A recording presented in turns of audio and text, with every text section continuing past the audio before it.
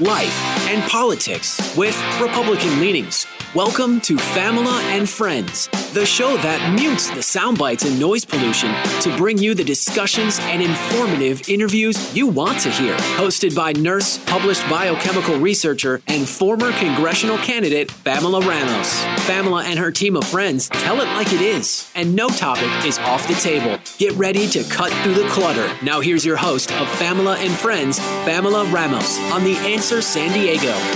Good evening and welcome to another installment of Pamela and Friends. I'm your host, Pamela Ramos, coming to you from sunny San Diego with a few of my very good friends, Kalina and Wise.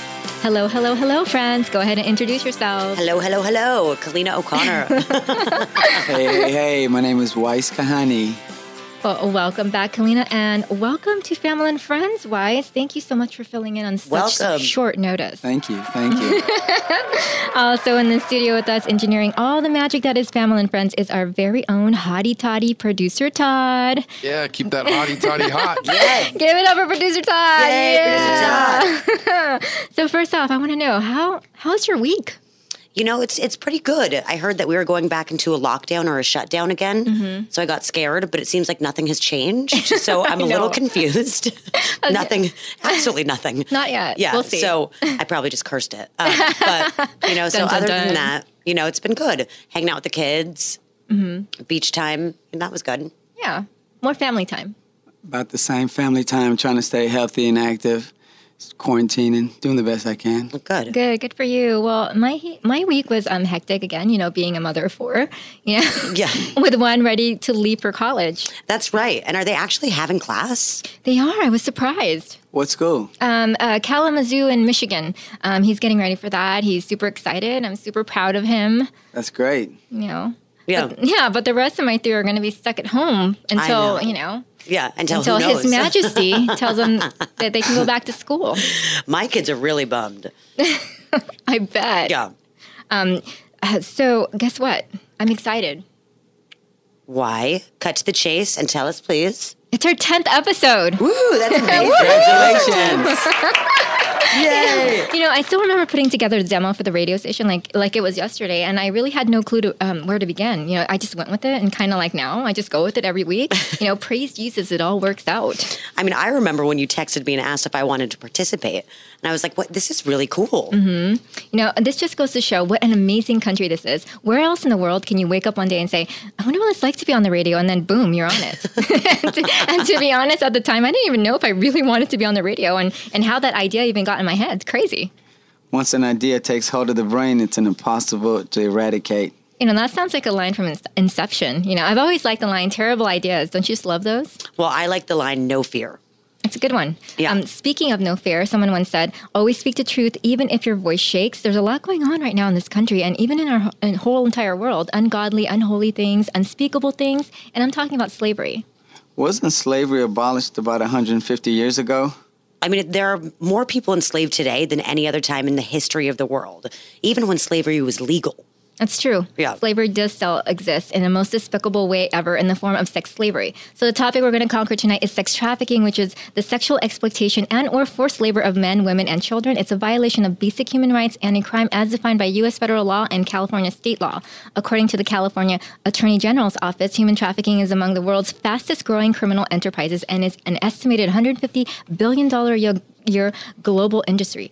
It's a form of modern-day slavery that profits from the exploitation of the most vulnerable populations. It involves controlling a person or group through force, fraud, or coercion to exploit the victims for forced labor, sexual exploitation, or both. Human trafficking strips victims of their freedoms and violates our nation's promise that every person in the United States is guaranteed basic human rights. I mean, it's a tough topic we do need to discuss. It's definitely out there, and we all need to open up our eyes and do something about it. Like, protect our kids, save the children. It's sickening. It is. What kind of world are we creating for the future generations? The horrors of problems run deep and is sadly connected to powerful people. There's a lot of money in this. I know that sex trafficking is one of the biggest businesses and criminal businesses in the world. You know, while it's sad that children are being targeted, let's not forget that it can happen to anyone. I mean, I read somewhere that 17,500 women and children are trafficked into the U.S. every year. This crime is an insult to God. It's incredibly sad and wrong that human beings have their free will taken away from them. You know, during the campaign trail, I held a rally to raise awareness for sex trafficking, which is a huge problem in our backyard, especially since we're so close to the border. Yeah. I mean, each year, sex trafficking generates approximately $810 million in San Diego County alone, and there are between 9,000 to 12,000 victims of human trafficking in the county, and many of these victims are children. And, thankfully, we are blessed to have people like San Diego District Attorney Stephan, who is leading the fight against sex trafficking and making it a top priority for our local law enforcement. Last year, Stephan's office launched the San Diego Trafficking Prevention Collective, which created a curriculum to help children learn the warning signs of someone trying to solicit or exploit them online. And sadly, I don't know if you guys know this, but because of the whole coronavirus pandemic, the incidence of sex trafficking has escalated simply because of the increased usage of social media by minors. I mean, that's scary, but it makes total sense. These days, younger kids are always on the phone, and they're more susceptible to predators. There's all those social media platforms we need to monitor, like TikTok, Instagram. I mean, my oldest son, Mason, he's on all of them. Like, all of them. Mm-hmm. It's a little crazy. It is crazy. It's scary, too. Yeah. Consequently, there have been 12 rescues made between March and May of this year by our local law enforcement. I mean, isn't that a good thing? Yes and no. I mean, that number has doubled when compared to the same months from last year. Not a coincidence. The pandemic has caused so much trouble. Yes, it has. And we'll hear more from Summer Stephan and the problems we have with sex trafficking. It really disgusts me that anyone would exploit and even profit from the sexual exploitation of children, women, and even men. I've heard stories that the youngest victims range from 3 to 5 years old, guys. Well, actually, Jacob Boyens, who is another voice against this problem, stated that the youngest victim rescued from sex trafficking was only 2 years old. Oof, 2. That's brutal. It is. This specific 2-year-old was raped by 34 different men over a 36-day period. I mean, it's hard to fathom and even hear about these autocracies, but it's something we need to know about no matter how hard it is here so that we can band together and help end it. I mean, it is really difficult to hear. As a mother, as a woman, I want to, I know we all do. We want to protect these kids. They're so little. They're innocent. They're beautiful. Yes. And it's terrifying to think that maybe we can't protect them, that we have to, there's these bad people out there. There's no humanity in this. It's pure evil. It makes me sick to my stomach. Yeah. I agree. And people have even said to Boyens regarding the issue of child human trafficking, I don't want to know because it's too disturbing. And to that, I just say, why wouldn't you want to know the truth?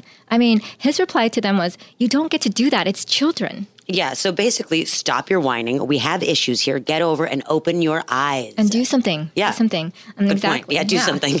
And Boyens is the founder of Share Together, a nonprofit organization fighting against the global crisis of sex trafficking. He also directed and produced the movie 8 Days, which was made to expose the reality of sex trafficking in the United States.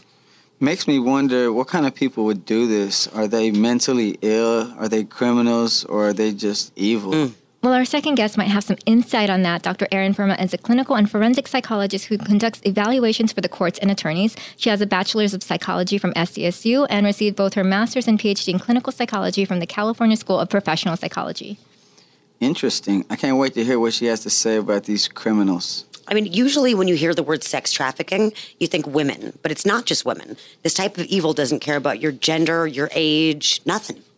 No, definitely. I saw a short documentary featuring Richard Kerr, one of the victims from the Kinkora VIP pedophilia ring. Okay, so the Kinkora Boys Home was a foster care facility in Northern Ireland that allegedly covered up the abuse of children in their care. I mean, these boys were sexually abused and trafficked in gay brothels by powerful men, including politicians. It was a huge scandal in the 80s with allegations of state collusion. It was difficult for me to watch and listen to this man's stories who referred to himself as a throwaway. I mean, no one should ever feel like a throwaway. Oh, that's so tragic. Nobody's a throwaway. Throughout the video, his eyes were vacant. He appeared soulless, haunted, and broken. I was crying for this man. I really was. He suffered from depression, PTSD, and he wasn't even functional. And to think these types of rings could exist all over the world, and we just don't know about it. So many children disappear. I mean, look at the whole Epstein scandal, Pizzagate, or adrenochrome. I really don't think these are just conspiracy theories. It's disgusting. This whole thing is suggesting to me that there are many rich people working together. Epstein is just the tip of the iceberg. Think about this. Hotel brands owned by Hilton, Intercontinental, and Best Western are among a number of leading global chains accused of profiting from sex trafficking. It was said that these industries fail to protect these abused women and children. It's so true. I heard that too. And these aren't conspiracy theories. This is what they call the truth when it's exposed, right? Good point. Good point. I just hope that Maxwell survives so that she can expose and bring to light the evils coming from the top layers of society. I mean, we all know that everyone on Epstein's flight log will answer sooner or later, if not to God, if not now, then to God. But I really hope they answer now and then again when they die. Absolutely. And now Wayfair is allegedly trafficking children in overpriced storage units. I mean, come on. The description of the cabinets were named after missing children. Call me crazy, call me a conspiracy theorist, but I'm never buying anything off that site again. It's disgusting. I mean, I'm with you on that one.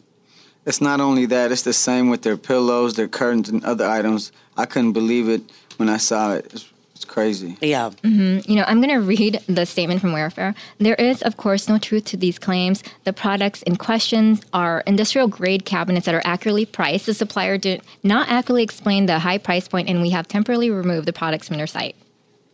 Doesn't explain the oversized pillows or shower curtains. I even saw their cabinets named Rashid. Come on now.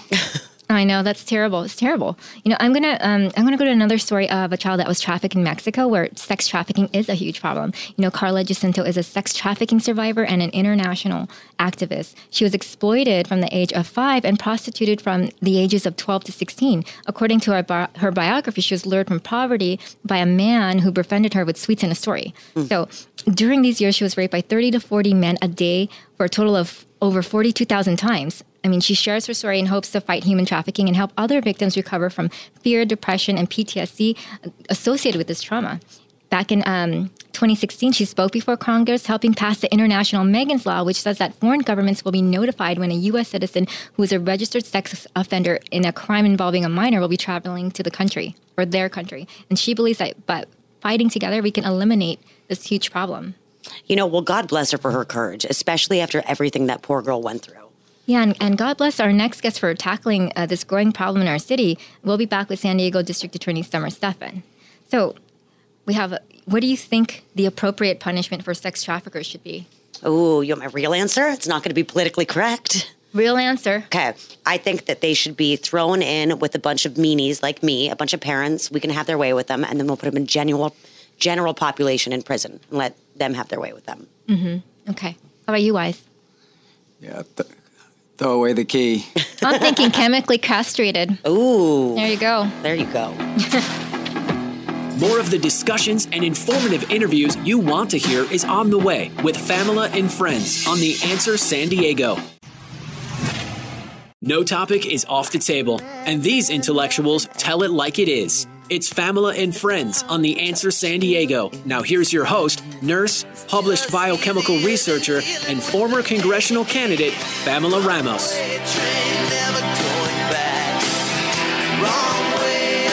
Welcome back to Family and Friends. And on the line with us is San Diego District Attorney Stephan. Thank you for taking time out to be here with us, Summer.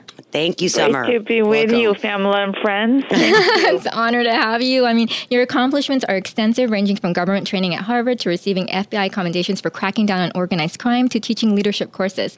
It seems like one of the closest issues to your heart is sex trafficking. Could you tell us about your history and your background that led you to become a champion in this area? Well, crime it really hurts people. Safety is so important, but human trafficking is one of those things that hits at the heart of our children, women, and families. It's a deprivation of rights. It's a dehumanization of children being sold. And so, anyone with a heart is going to care about it. Mm-hmm. And for me, it became a priority issue and something that we had to fight for. Of course. Great. So between 2005 and 2008, you were the chief of the San Diego DA's Sex Crimes and Human Trafficking Division. Can you tell us a little bit about the division and the excellent work that you led there? Yes, that was one of the dream things I got to do at the DA's office as I pioneered the Sex Crimes and Human Trafficking Division. It was the first of its kind in San Diego, but also became a model for the country. In fact, a New York Times article compared the division to as the real-life version of Law and Order Special Victims Unit. That's awesome. It is. So it's pretty incredible, thanks to the great team there. Is sex trafficking a political issue, or is it one of those things where it's safe to say it's people who work across all political aisles? Thankfully, it is one where we've had great success changing laws, strengthening laws, working across the aisle. The latest and biggest accomplishment was being able to take down Backpage by changing the ability of social media platforms and not allowing them to host websites that allow the sale of kids for sex. And so that was a unanimous thing that happened across the aisle, and I'm very proud of it. Yeah. Are there other things like Backpage? Any other platforms like that still exist? There are platforms like it. They pop up because this is such a lucrative industry. It produces billions of dollars around the world. So they're going to come up with other mechanisms, but nothing as organized and as prolific as Backpage has popped up. There's like dating services that sort of pose as dating services when we know they're actually sex trafficking rings. But again, taking down Backpage was a huge accomplishment, and it put a dent in the industry. Rad. Okay, so what do you think makes people victims to sex trafficking? Like, is there a victim mentality that you see, or are all the people different? Victims are different, but yet they have a similarity, and that is in vulnerability. So normally we think of vulnerability as being something like a socioeconomic issue, poverty, or coming from a foster care family. But a vulnerability can also be like a learning disability or a teenager feeling depressed, feeling alone, feeling unloved. These things that most teenagers face. And that's why the social media has allowed access to our kids. So whenever they're putting online that they're feeling bad about something, they're not liking their parents, they're feeling ostracized by their friends, that's an opportunity for predators to come in and take advantage of that vulnerability. That's terrifying. That makes sense, though. No one wants to be a continual victim. How do predators force the victims to continue working for them?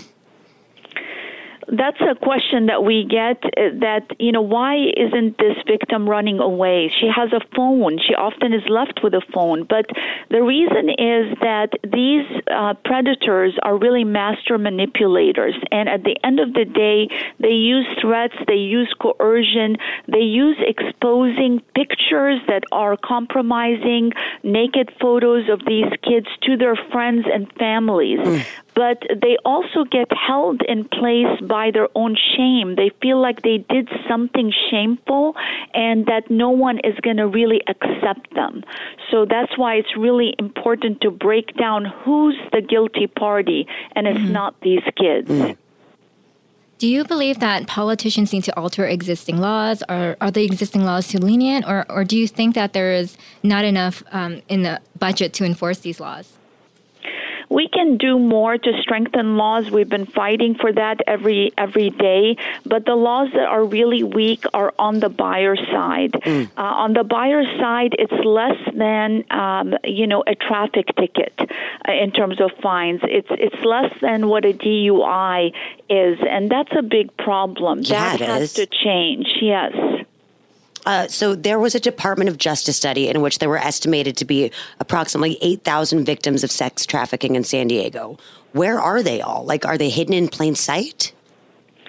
They are hidden in plain sight. These are our kids. The study that came from Point Loma, Nazarene, and USD was pretty shocking, even for people who've been working in this area for a long time. And we discovered that in sex trafficking, there's somewhere around 8,000 victims on the outside, an average of 5,000 a year.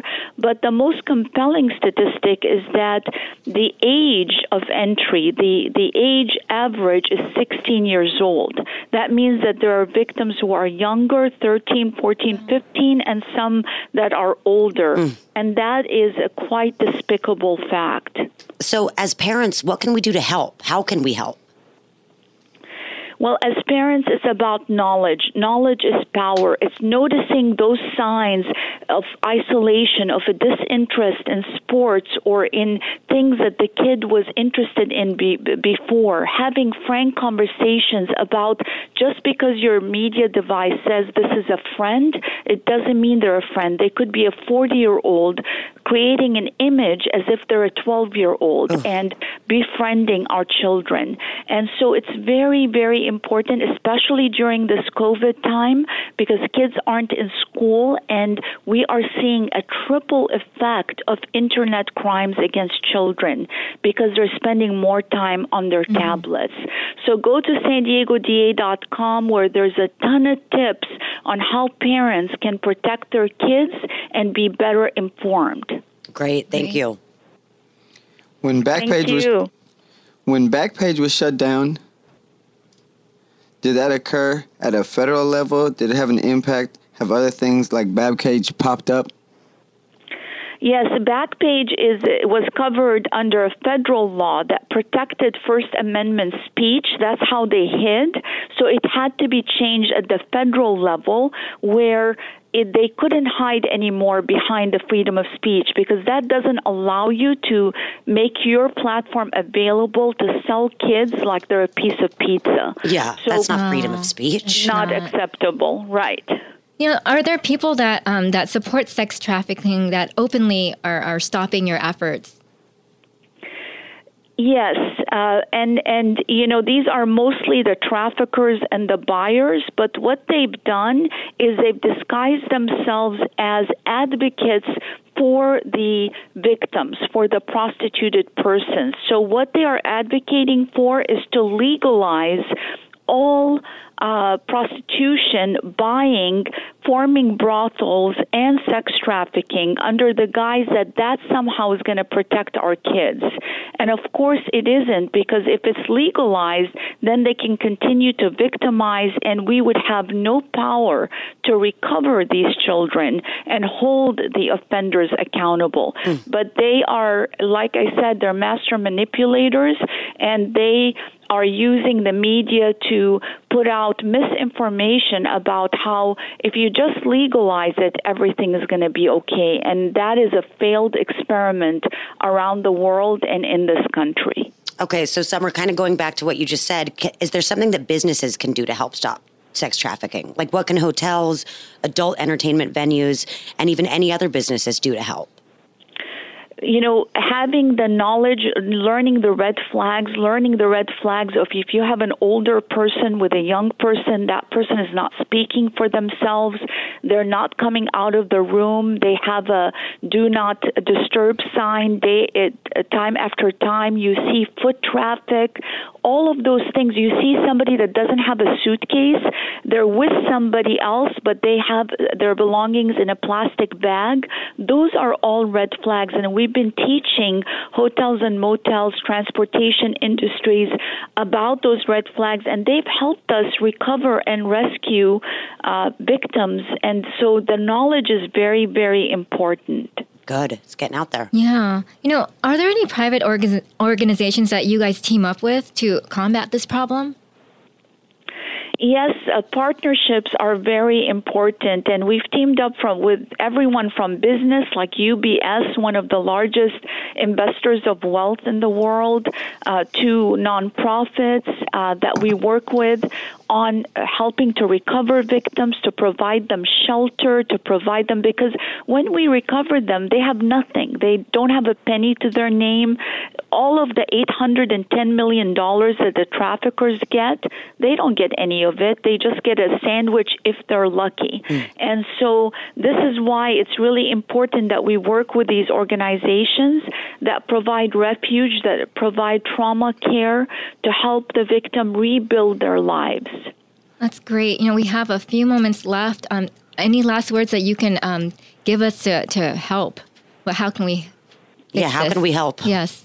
Well, I would say that this is all our issue, that there is no family that's immune. So we have to empower ourselves by realizing that this isn't someone else's child, someone else's problem. It's our children.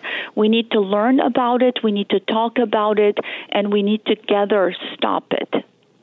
Well, thank you so much, Summer, Stephan. Thank you. It was Thank you an very honor much. having you on the show. It's great talking with you, and thank you for covering this important topic. Yeah, it's something that we all need to know about and hear Definitely. and fight. Yes, let's fight together. Yes. Thank you so much. Yes. Please stay tuned for Dr. Erin Ferma.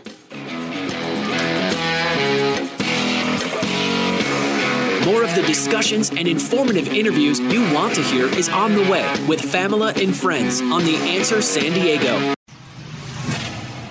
No topic is off the table, and these intellectuals tell it like it is. It's Famila and Friends on The Answer San Diego. Now here's your host, nurse, published biochemical researcher, and former congressional candidate, Famila Ramos.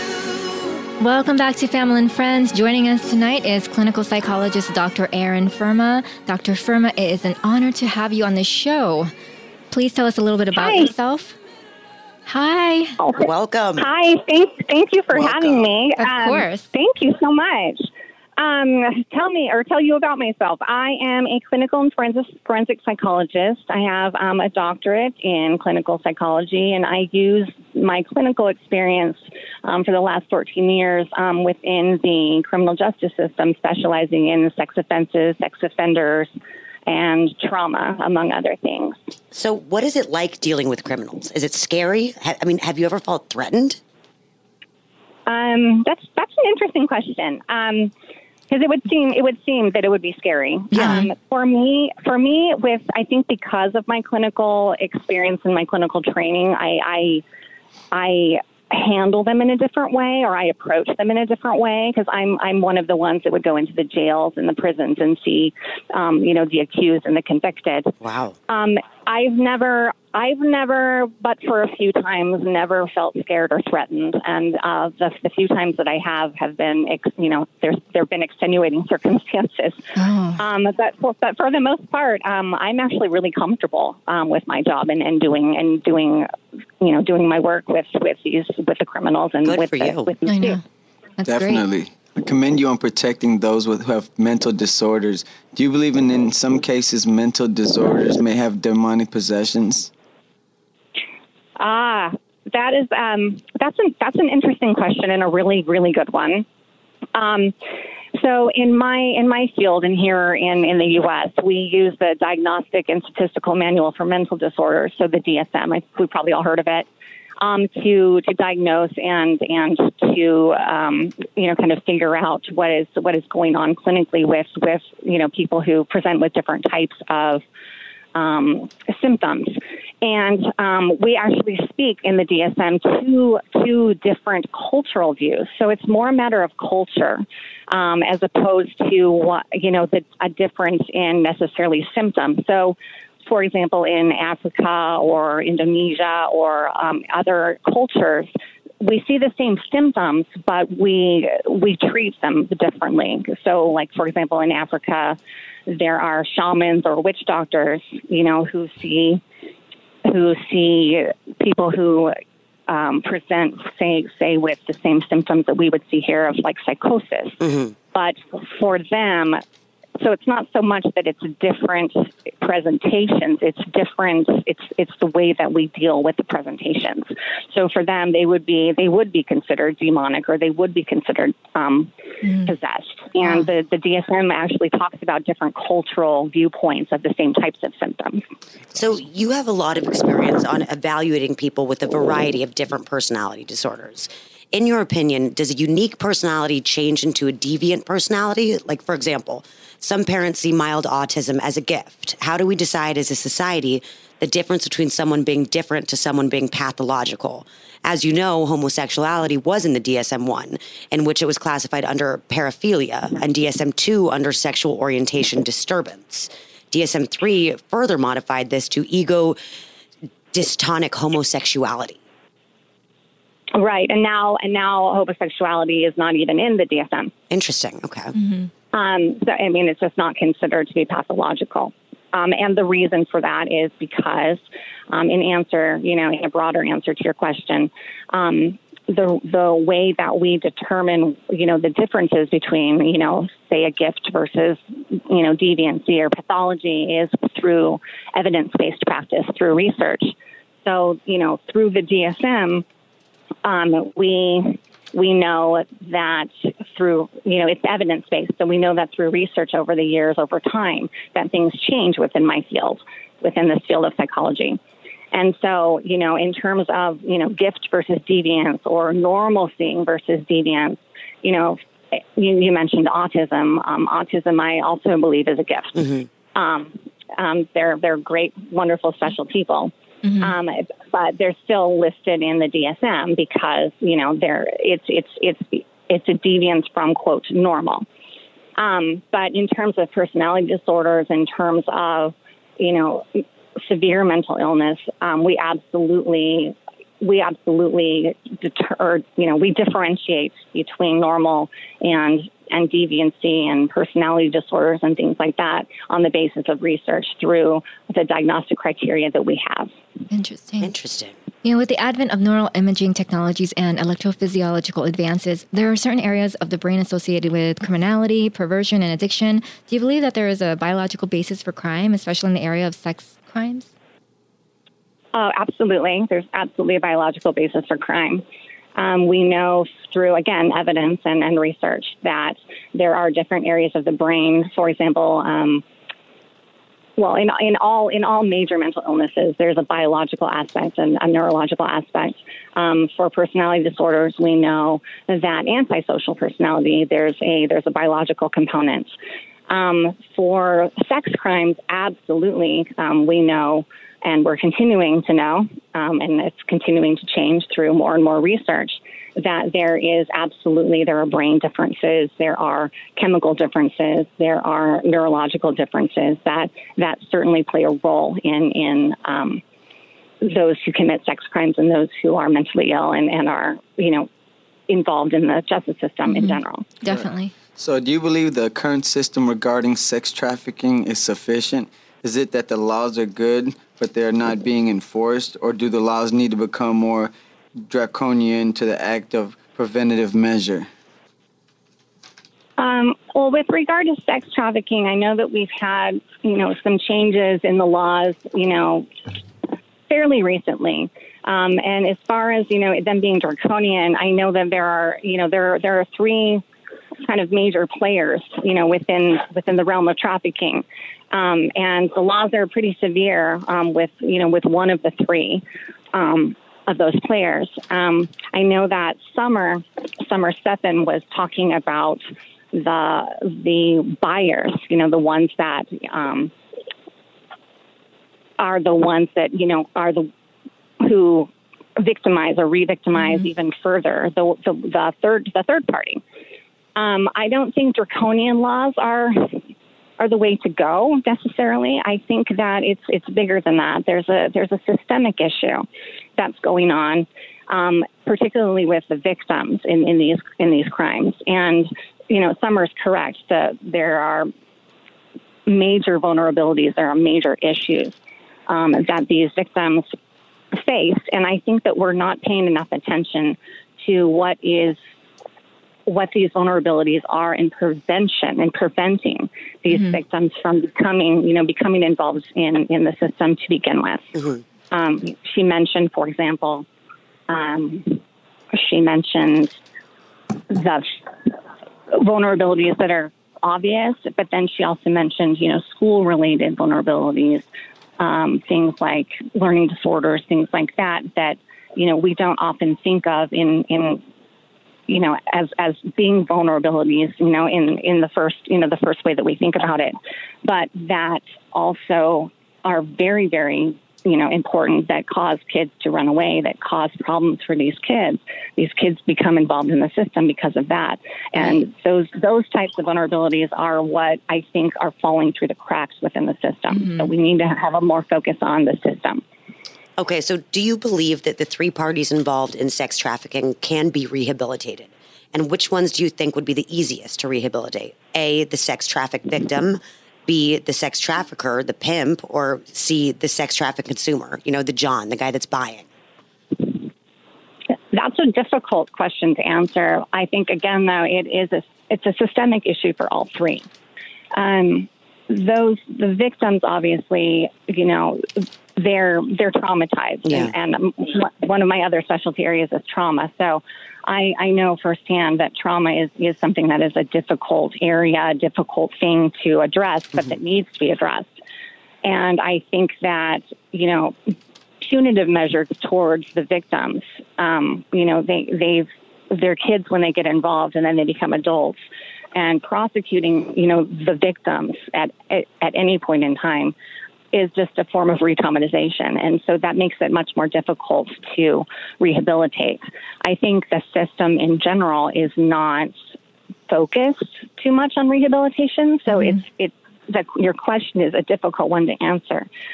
If we had a system that focused on rehabilitation, I think that all three could be rehabilitated. Usually anyone who's involved in these types of crimes, whether it be the buyer, whether it be the pimp, whether it be the victim, they're there for a reason, and there's damage among all three of them. And I think systemically we need to be focusing on a shift from punitive to rehabilitative. From rehabilitative, or from punitive to rehabilitative. Good point. Yeah. Do you believe that the current sex obsessed culture is to blame for the rise in sex trafficking? Sex obsessed culture, for sure. For sure in America. For sure in America. I think that America, we have a different view. I always joke that if I were like in Europe or, in another area of the world, I probably wouldn't have a job. And the same way that I do here. Because we are. And I think sex is, it's a taboo topic, but a fun topic. And, there's all these elements about sex that I think that we don't know what to do with. We're not prepared for. And I think that because there is that obsession with it, due to all of those things, we make it more complex. We sort of don't do anyone a favor. I think education and learning to relax, learning to view sex through a different lens is going to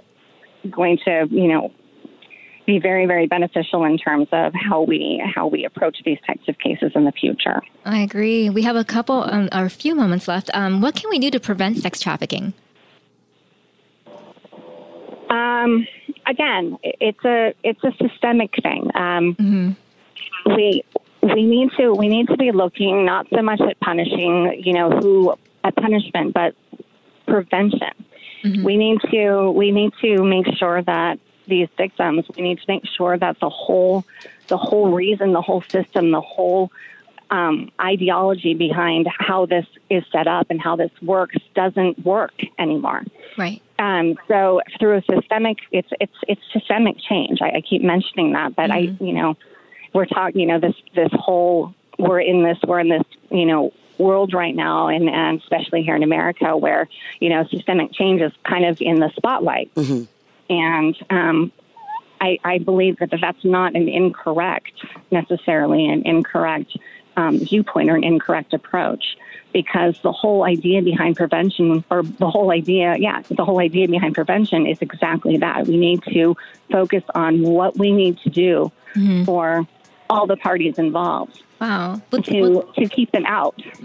I agree.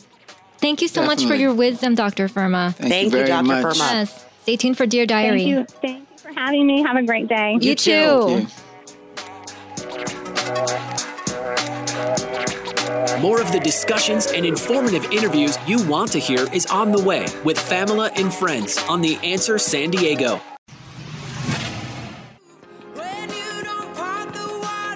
No topic is off the table, and these intellectuals tell it like it is. It's Famila and Friends on The Answer San Diego. Now here's your host, nurse, published biochemical researcher, and former congressional candidate, Famila Ramos.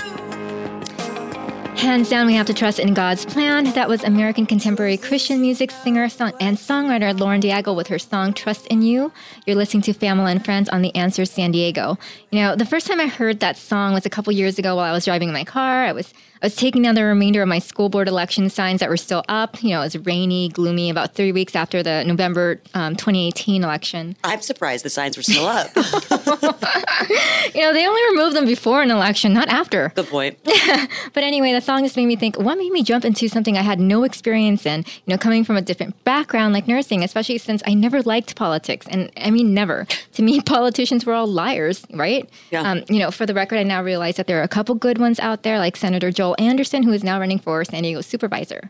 I also believe that 100%, if I didn't take that step, we, and I mean us, family and friends, wouldn't be here right now speaking our minds, speaking our truth. It's funny, several weeks ago, I was at the grocery store and someone asked me, didn't you run for office? I was surprised he recognized me because I was masked. And so I said, yes. And he said, well, how'd you do? And I answered, I didn't want to answer. I didn't survive the primary. And I was surprised by his response. He said, well, I hope you run again. We need more real people in office. So does that mean you're running again?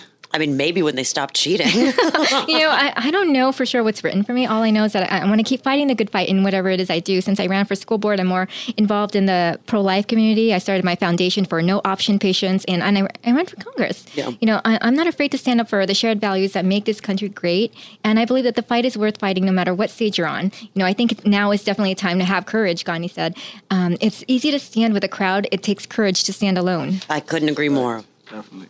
And with that, we're ready to wind down. So go ahead and grab yourselves a glass of warm milk or a hottie toddy. As usual, our Dear Diary portion of this segment is coming up. But before that, I want to know, is there anything in your life that you were unsure of but just trusted God with? I guess I'll start. So when I got pregnant with Mason, my oldest son, I was young and I was not in a good relationship, and my family wanted me to have an abortion. I know we've talked about this before, family, and they wanted to pay for it, and they were going to all supporting it. Nobody wanted me to have the baby. I hit my knees and I prayed harder to God than I have ever prayed before. Right. And, I knew that I had to keep him, and I didn't go through with the abortion. I got cut off financially, and it was the best decision I've ever made. And I thank God, there's no way I would have been able to do it if I had not trusted in God. Right. It's a blessing. Yeah. One thing for me is I remember moving to California about 10 years ago and not having any real family out here at the time, and just putting my faith in God and just taking that step and that leap of faith and coming out here, and it was a good choice. Yeah, now look at you. I know. Got a bunch of friends. Right. All right, so now let's get to Dear Diary. Dear Diary, about 2 years ago, I attended a fundraiser for the Children of the Immaculate Heart, a nonprofit corporation operating in San Diego. Their mission is to serve survivors of human trafficking and open the door to their restoration in Jesus Christ. In addition, they offer housing and rehab programs for survivors of trafficking. I remember that night well. The speakers were either part of the organization itself or victims of sex trafficking that they helped. They all shared amazing stories, heartfelt and heartrending. Though some of the speakers had heartbreaking experiences, the Children of the Immaculate Heart became their light, and I was thrilled to support their cause. One speaker's testimony caught my attention. She had pink hair and stood tall, but as she spoke, her voice would crack from the emotional distress she experienced during her life as a trafficked woman. She was beaten, threatened, and forced into sex acts for money by her pimp. Soon her expression changed, and tears fell at the mention of her 5 children. She was fearful her captor would start using her children, and it was then she developed the courage to get out of the life she felt she was trapped in. Her story, though typical, has a better ending. Not many are able to survive this crime against their humanity, and it makes me think about the victims that are coerced into this type of slavery, especially the children. I am repulsed that innocent children are being forced and exploited into a life of sexual slavery. And what causes these deviant behaviors? So let's take a look at porn. It's a scientific fact that excessive pornography leads to addiction and leads to rewiring of the brain. Studies using functional MRIs, which evaluate the blood flow in our brains, reveal that specific parts of the brain undergo alterations in people that watch in excess of 1 hour a day.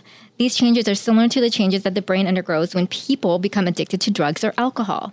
Scientific studies show that porn addiction also causes people to have an increased stimulation threshold, meaning that after hours of pornography, the people are no longer satisfied with regular sex. This is one of the reasons why pornography has caused marital dysfunction and even reduction in sex within the marriage. People get bored with having sex with their spouse, then they want sex with other women, and then men. Eventually, the perversion and deterioration of the mind gets so bad that it suggests having sex with kids.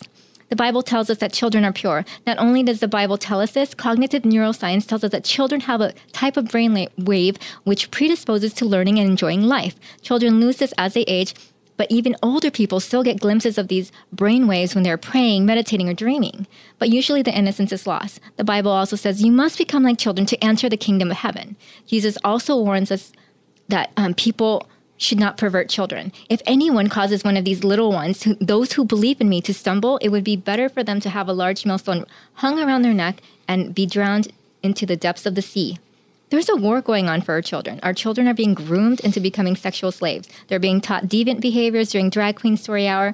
They're being taught how to masturbate in grade school and that it's okay to be gender neutral. For a moment, please indulge my conspiracy theories. I believe that the power elite is indoctrinating people into becoming sexualized monsters early in life. Instead of teaching science and the wonders of life, they teach perversions and sexual obsessions, making it normal to be abnormal. But the problem becomes compounded. The rich usually want what they don't have, and they love their secrecy. When their minds become depraved, they end up desiring children in ways that are wicked and immoral. This is pure evil, but we see it happening now, right in front of us. And it happens for two reasons. First, for sociological, and the second, more devious. The top echelons of society provide children so that they can eventually blackmail the lost souls who buy them. Do you really think that George Soros and his people have sexual obsessions? They don't. Really evil people keep their minds sharp and focused on accumulating wealth, on achieving the ruin of countries, on advancing their own evil and wicked agendas. People like Soros instill obsessions on people like Katy Perry, other celebrities, and wealthy individuals. By making these people do certain evils, the power elite ends up controlling them. And we see this again and again, even at the orphanages in Ireland, where British MPs would steal kids and rape them, to the scandals in Washington, to the dinners in Hollywood. The power elite corrupts people wanting to ascend sociologically and then use certain indiscretions against them as a means of control. The evil that is sex trafficking has now been brought to our attention, and it puzzles me that these monsters continue to get away with it. But then again, look at Prince Andrew, Epstein's BFF. Any wife who knows how to read the face of a man can tell you that he was outright lying during that BBC documentary. And then look at Epstein, who used his power and influence privilege to get out of jail after several months of being sentenced for sex trafficking for the first time. When people say the rich can get away with anything, they can. He himself was indoctrinated by the powers to infiltrate the Wall Street mafia and then blackmailed them to do his bidding and the bidding of his masters.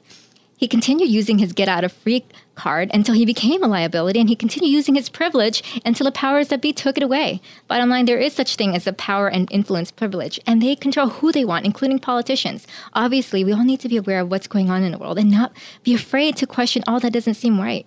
True, there are organizations like Children of the Immaculate Heart who pick up the pieces and do their part. Wouldn't it be something if they didn't have to? The corruption in our society runs deep, and the problems against humanity are unfathomable. To eradicate this problem, we need to stand together against the demons in the world that seek to destroy it. Humans of all ages are not disposable, especially our children. So, do you believe that the devil influences us? I mean, of course he does. I think that's his job, right? That is his one job. I think he leads us astray or attempts to lead us astray. And like we heard earlier from our guests, you know, if we choose to ignore those things, then we can really be taken down some, you know, the devil wants us to do bad things. He does. Absolutely. The devil does influence us. A lot of it has to do with our environment, though. Most of us, the way the environment that we grew up in and what we've seen is what influences a lot of the behavior. Good point. Good point. The devil is a deceiver, and we need to be strong in our faith and not listen to his deceptions. And with that, I really want to say a quick prayer right now. People forget that the God of Christians, Muslims, and Jews is the same God who burned down and annihilated the evil cities of Sodom and Gomorrah. I feel that the same devil who incited the people of these cities to forsake God and embrace the idols of sexual deviance and perversion is acting today through his instruments. These instruments are teaching drag queen story hour. These instruments are encouraging teenagers to experiment in homosexuality, and these instruments are trying to normalize the dissolution of the nuclear family. The Bible teaches us that God would have saved Sodom and Gomorrah if there were a few righteous people still left. The only way to prevent a global Sodom and Gomorrah is through the grace of God. Dear Heavenly Father, we pray to Thee to bring about Your righteous punishments on those who continually seek to corrupt and lead astray those of feeble minds. Convert and give courage to those who stand by and do nothing to help victims of these demon-obsessed villains. God, we beseech Thee to open the eyes of the wealthy, of the politicians and the judges. Grant them Your wisdom to tell them right from wrong and to understand the consequences of their evil doings. No mercy should be granted for their malfeasance. We ask this through Christ our Lord. Amen. Amen. Amen. Okay, so now I want to go back to Katy Perry, who was probably influenced by the devil. Is it true that Katy Perry relies on satanic influences for her music, or is it just her artistic expression? I'm going to have to go with both. You know, she was a Christian music artist before she sold her soul to the devil. I mean, her first hit was I Kissed a Girl and I Liked It. Yep. I mean, there's a theme of homosexuality that's presented in a catchy brainwashing beat. And then in her music video, she's praying to the Moloch and engaging in sex relations with an alien, which Tim Dixon pointed out on our last show could really be demons. A lot of symbolism in her work that coincides with the art of praying to the devil. I forgot she was a Christian music artist to begin with. Mm-hmm. Don't you think these celebrities are involved in a lot of scandals we don't hear about? I heard they torture children and use their blood to regenerate their skin.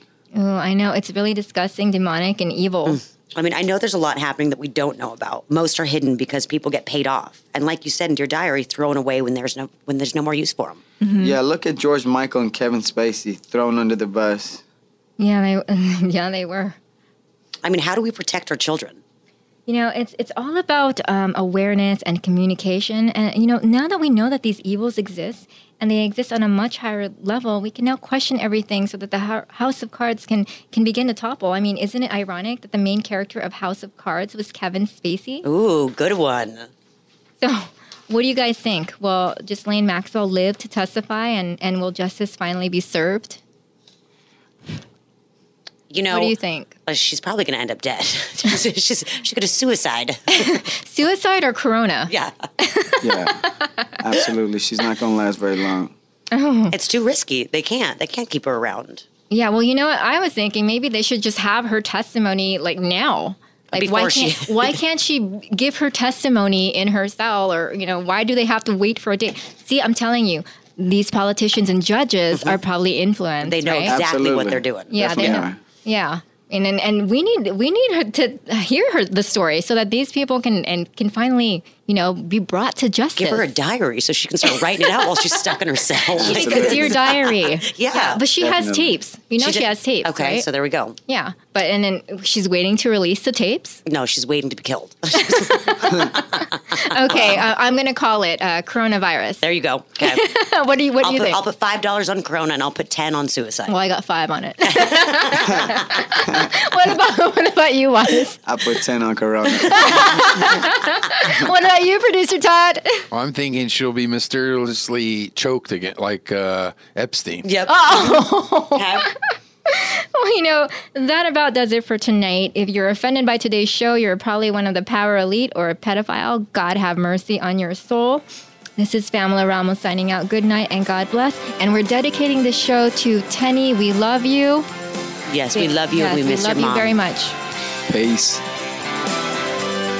Thank you for joining us for the discussions and informative interviews you want to hear on Famila and Friends. To learn more about Pamela Ramos, how to be a guest or sponsor on the show, visit FamilaandFriends.com. Tune in at this same time every week for more Famila and Friends on The Answer San Diego.